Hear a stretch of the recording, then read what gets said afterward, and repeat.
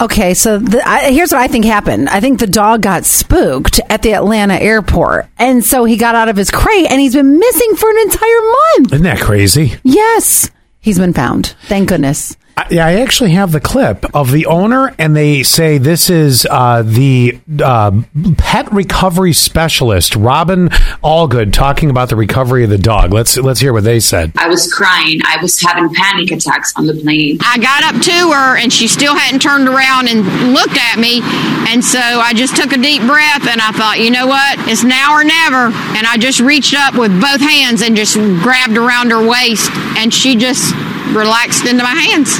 So, that gives me chills. I have questions on this. So the dog was in the actual airport. Yes, which they say is the busiest airport. Okay, I can understand where people would look the other way and just maybe not pay close enough attention, thinking that the dog was walking with somebody or whatever the case may be. Mm-hmm. But I don't recall ever being in the Atlanta airport.